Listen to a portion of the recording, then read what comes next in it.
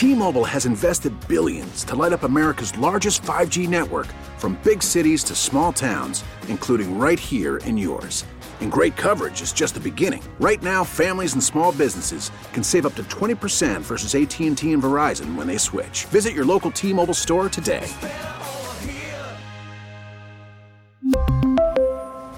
Plan savings with 3 lines of T-Mobile Essentials versus comparable available plans. Plan features and taxes and fees may vary.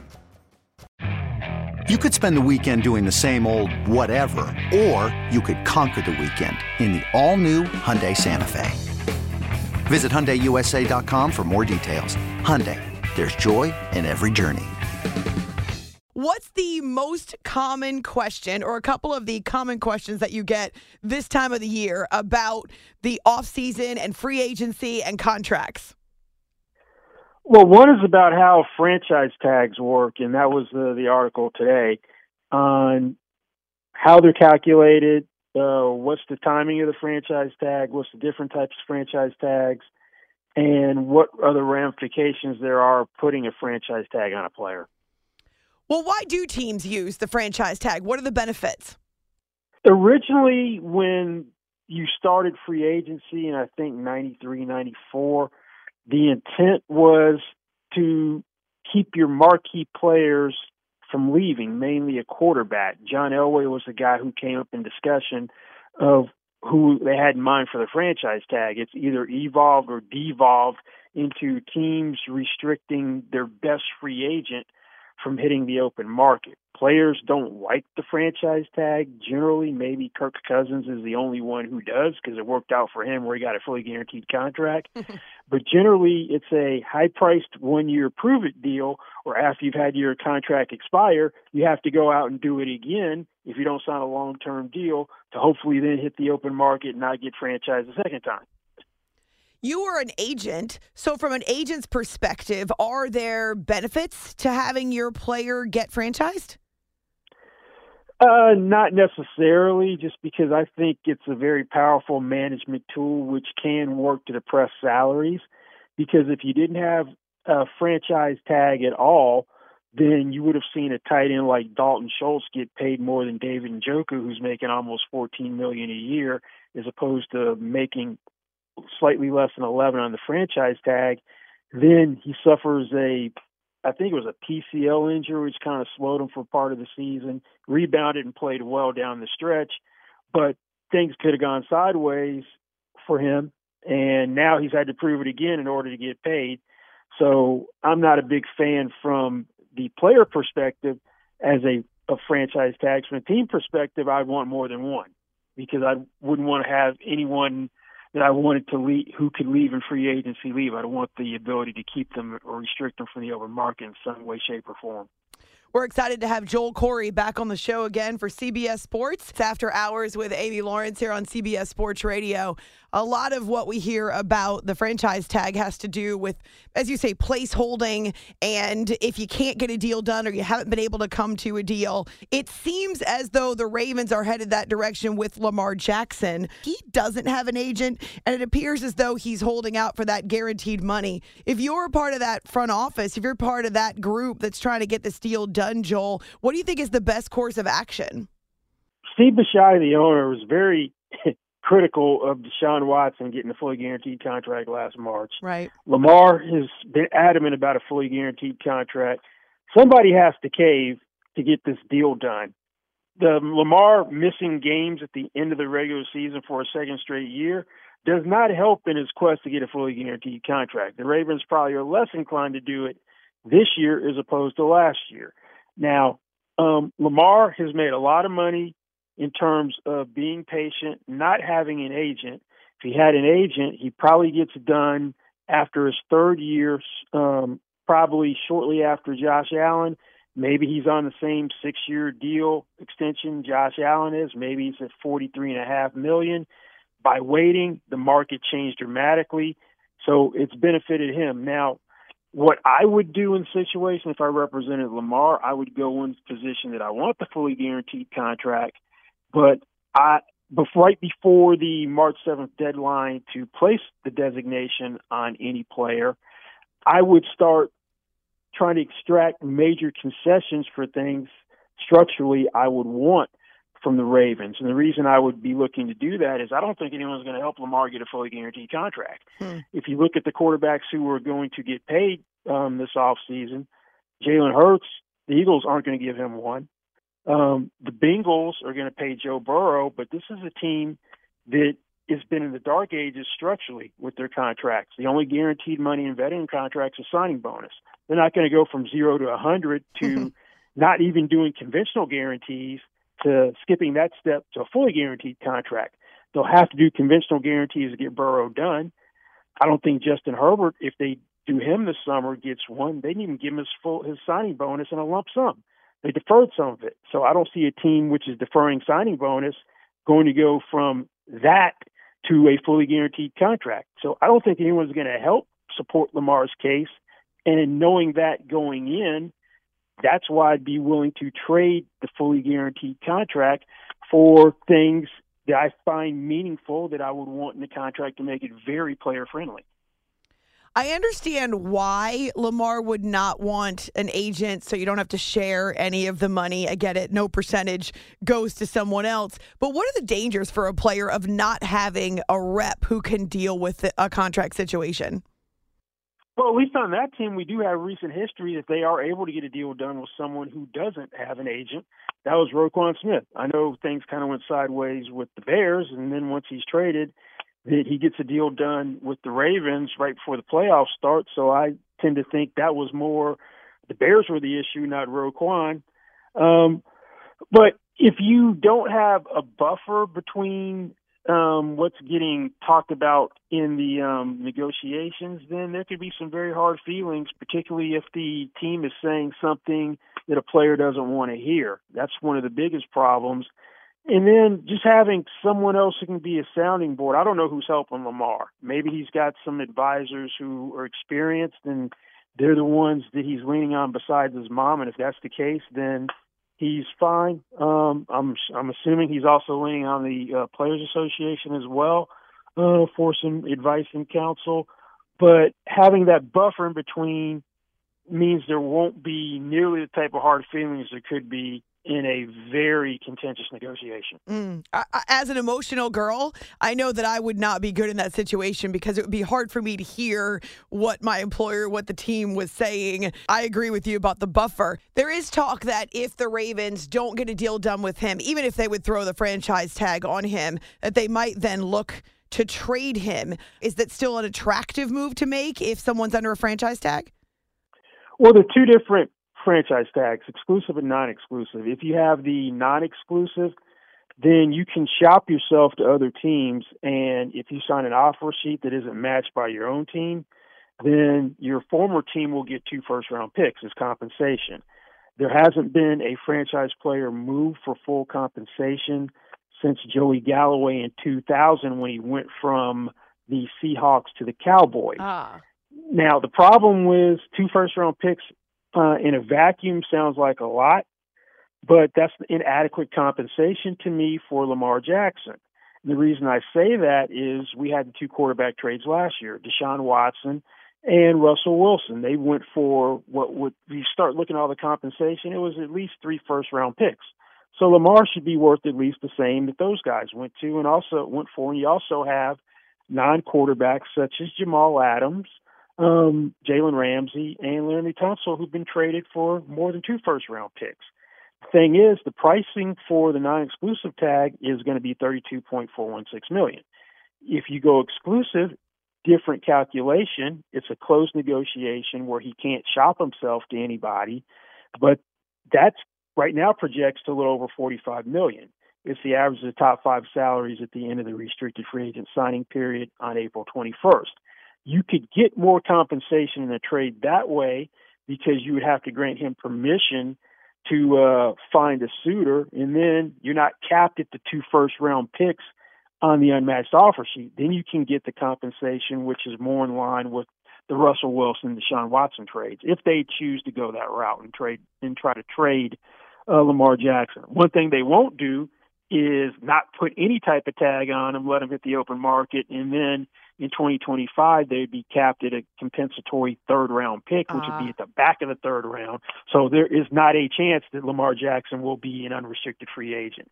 He will be getting a franchise tag. It's just a question whether it's exclusive or non-exclusive. Gotcha. Depending on which tag they use, Joel, would that be an indication of how they're feeling about the negotiations and whether or not they might think they have to move him? Oh, yes, because if they stick the non-exclusive tag on him, they're inviting someone to come in for an offer sheet and make the offer sheet in a manner which they won't want to match. You can't put poison pills in offer sheets, but if they don't want to give a fully guaranteed contract, the way to deter them would be, you know what, let's fully guarantee this thing. Maybe it's not 5 years, maybe it's 4, maybe it's 3, but if they don't want to do the fully guaranteed contract on their own, then you say someone like Atlanta, who was in the sweepstakes for Deshaun Watson last year. It has a ton of cap room, had a rookie quarterback after start towards the end of the year. Let's say they put an offer sheet that's fully guaranteed. Maybe the Ravens go, we'll take the 2 first-round picks. That means they're tired of the negotiations, don't like the direction, ready to move on, and they're cutting their losses.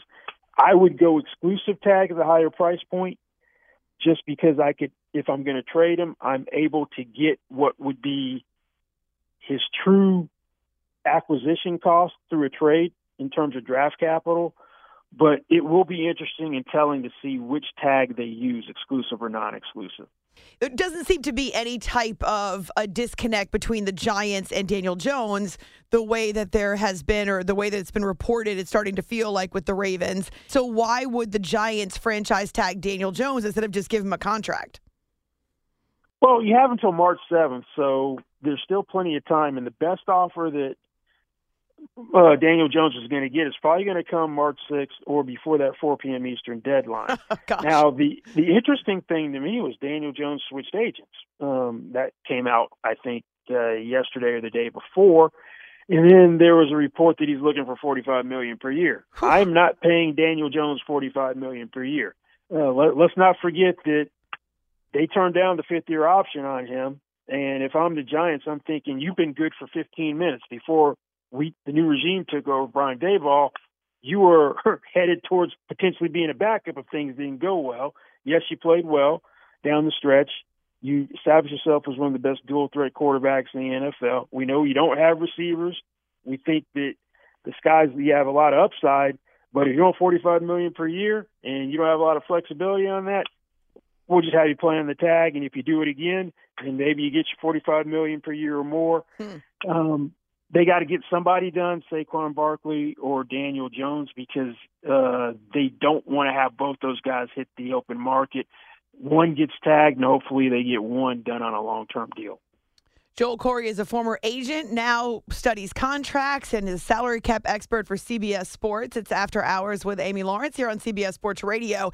Looking at the average annual value for quarterbacks, Joel, Aaron Rodgers, of course, who is the only one in the league for now who averages more than $50 million per year, but Russell Wilson not far behind him.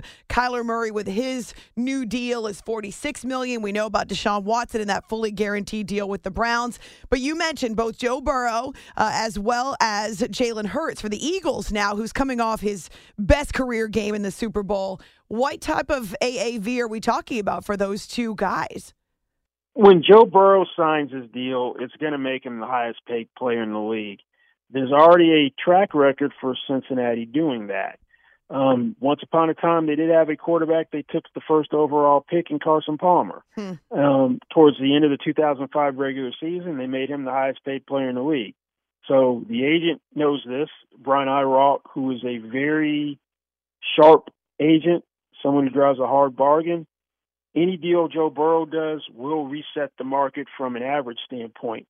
Now, Hurts is a little bit more interesting. This time last year, there were question marks about him, and people were wondering whether he could be the long-term answer. Jeffrey Lurie, the owner, unequivocally said that he was after the year he had.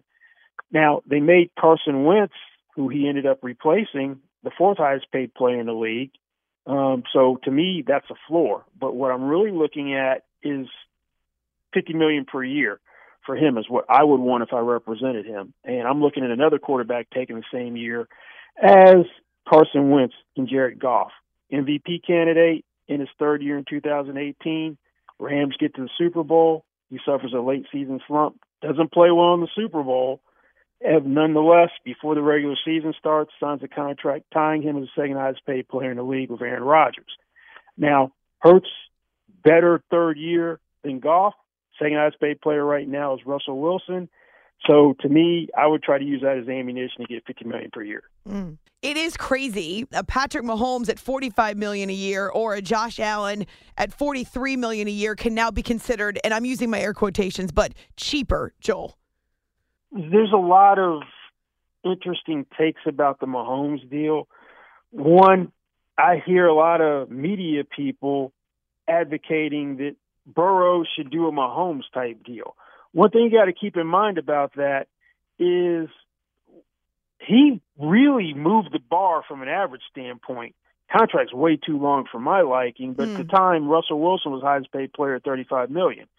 He's at $45 million. That's 28.6% more. So if I'm Joe Burrow and you want me to even consider that, I have to be 30% more than Aaron Rodgers. That's putting me at $65 million per year. Whoa. Two, I don't like the way the cash flow was in the Mahomes deal. It's very backloaded.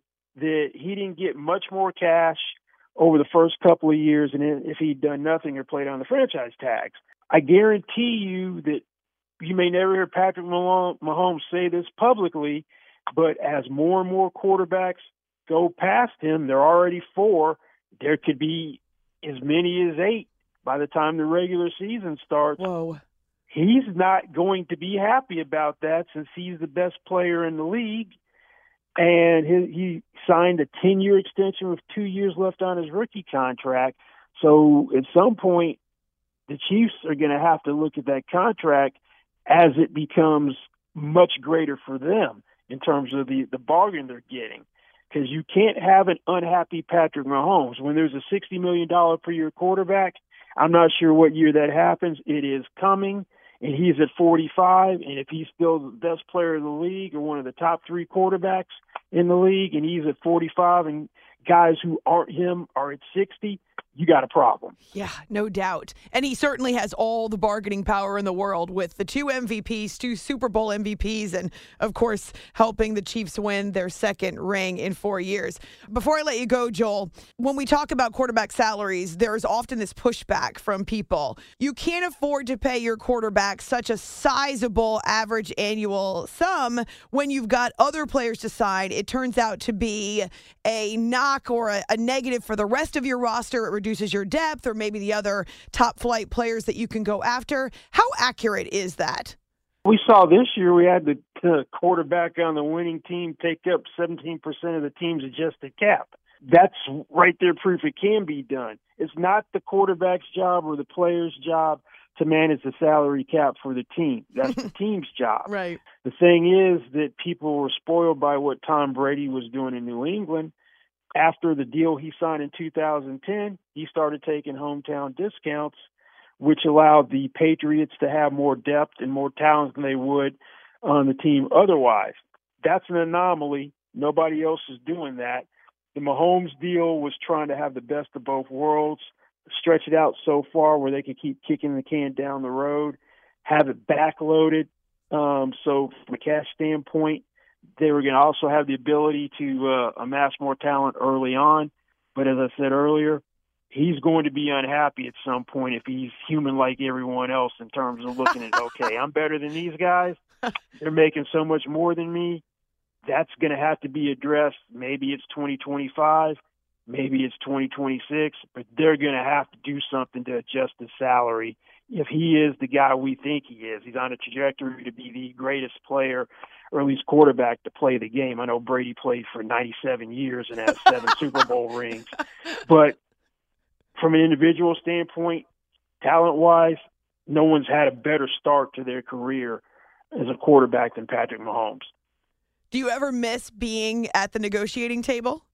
Negotiating table, yes. Some of the other aspects of being an agent, no. Well, we're glad to have your knowledge with CBS. I'm always blown away whenever I talk to you, just the amount of knowledge that is necessary to have these types of discussions intelligently. Could not only hear it from Joel, but you can see it too if you read his columns. He's got a new one up, everything you need to know about franchise and transition tags, and then some of the frequently asked questions that he gets as we head into the silly season for the NFL. On Twitter at Corey, Corry, Joel, Joel, just in case people don't know. It's always good to catch up with you, Joel. Thank you so much for a couple of minutes. Sure, thanks for having me. Okay, picture this. It's Friday afternoon when a thought hits you. I can spend another weekend doing the same old whatever, or I can hop into my all-new Hyundai Santa Fe and hit the road. With available H-Track all-wheel drive and 3-row seating, my whole family can head deep into the wild.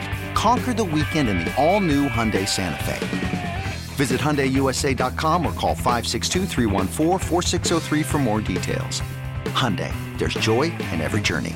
This episode is brought to you by Progressive Insurance. Whether you love true crime or comedy, celebrity interviews or news, you call the shots on what's in your podcast queue. And guess what? Now you can call them on your auto insurance too with the Name Your Price tool from Progressive. It works just the way it sounds. You tell Progressive how much you want to pay for car insurance, and they'll show you coverage options that fit your budget. Get your quote today at Progressive.com to join the over 28 million drivers who trust Progressive. Progressive Casualty Insurance Company and Affiliates. Price and coverage match limited by state law. We really need new phones. T-Mobile will cover the cost of 4 amazing new iPhone 15s, and each line is only $25 a month. New iPhone 15s? It's better over here. Only at T-Mobile, get 4 iPhone 15s on us and 4 lines for $25 per line per month with eligible trade-in when you switch. Minimum of 4 lines for $25 per line per month with autopay discount using debit or bank account. $5 more per line without autopay, plus taxes and fees. Phone fee at 24 monthly bill credits for well-qualified customers. Contact us before canceling account to continue bill credits or credit stop and balance on required finance agreement due. $35 per line connection charge applies. See T-Mobile.com.